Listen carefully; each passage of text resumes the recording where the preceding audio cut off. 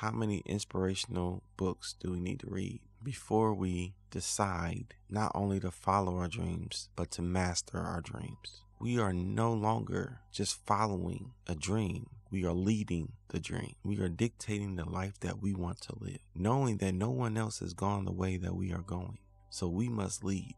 Every speech, every word that we have received that's helped and motivated us is useful, but it's only useful if we use it as fuel as we move forward. If we just sit on it and don't move when we remain idle, that dream will die because it needs fuel to move forward. It needs your energy and confidence in your action to move forward. You can have faith, you can believe, until you begin to actively engage in what you have decided to do and be. It's useless. You are driving the dream. You are the leader. You dictate where you go. So where will you go? Are you enjoying the Reset Your Life Now podcast?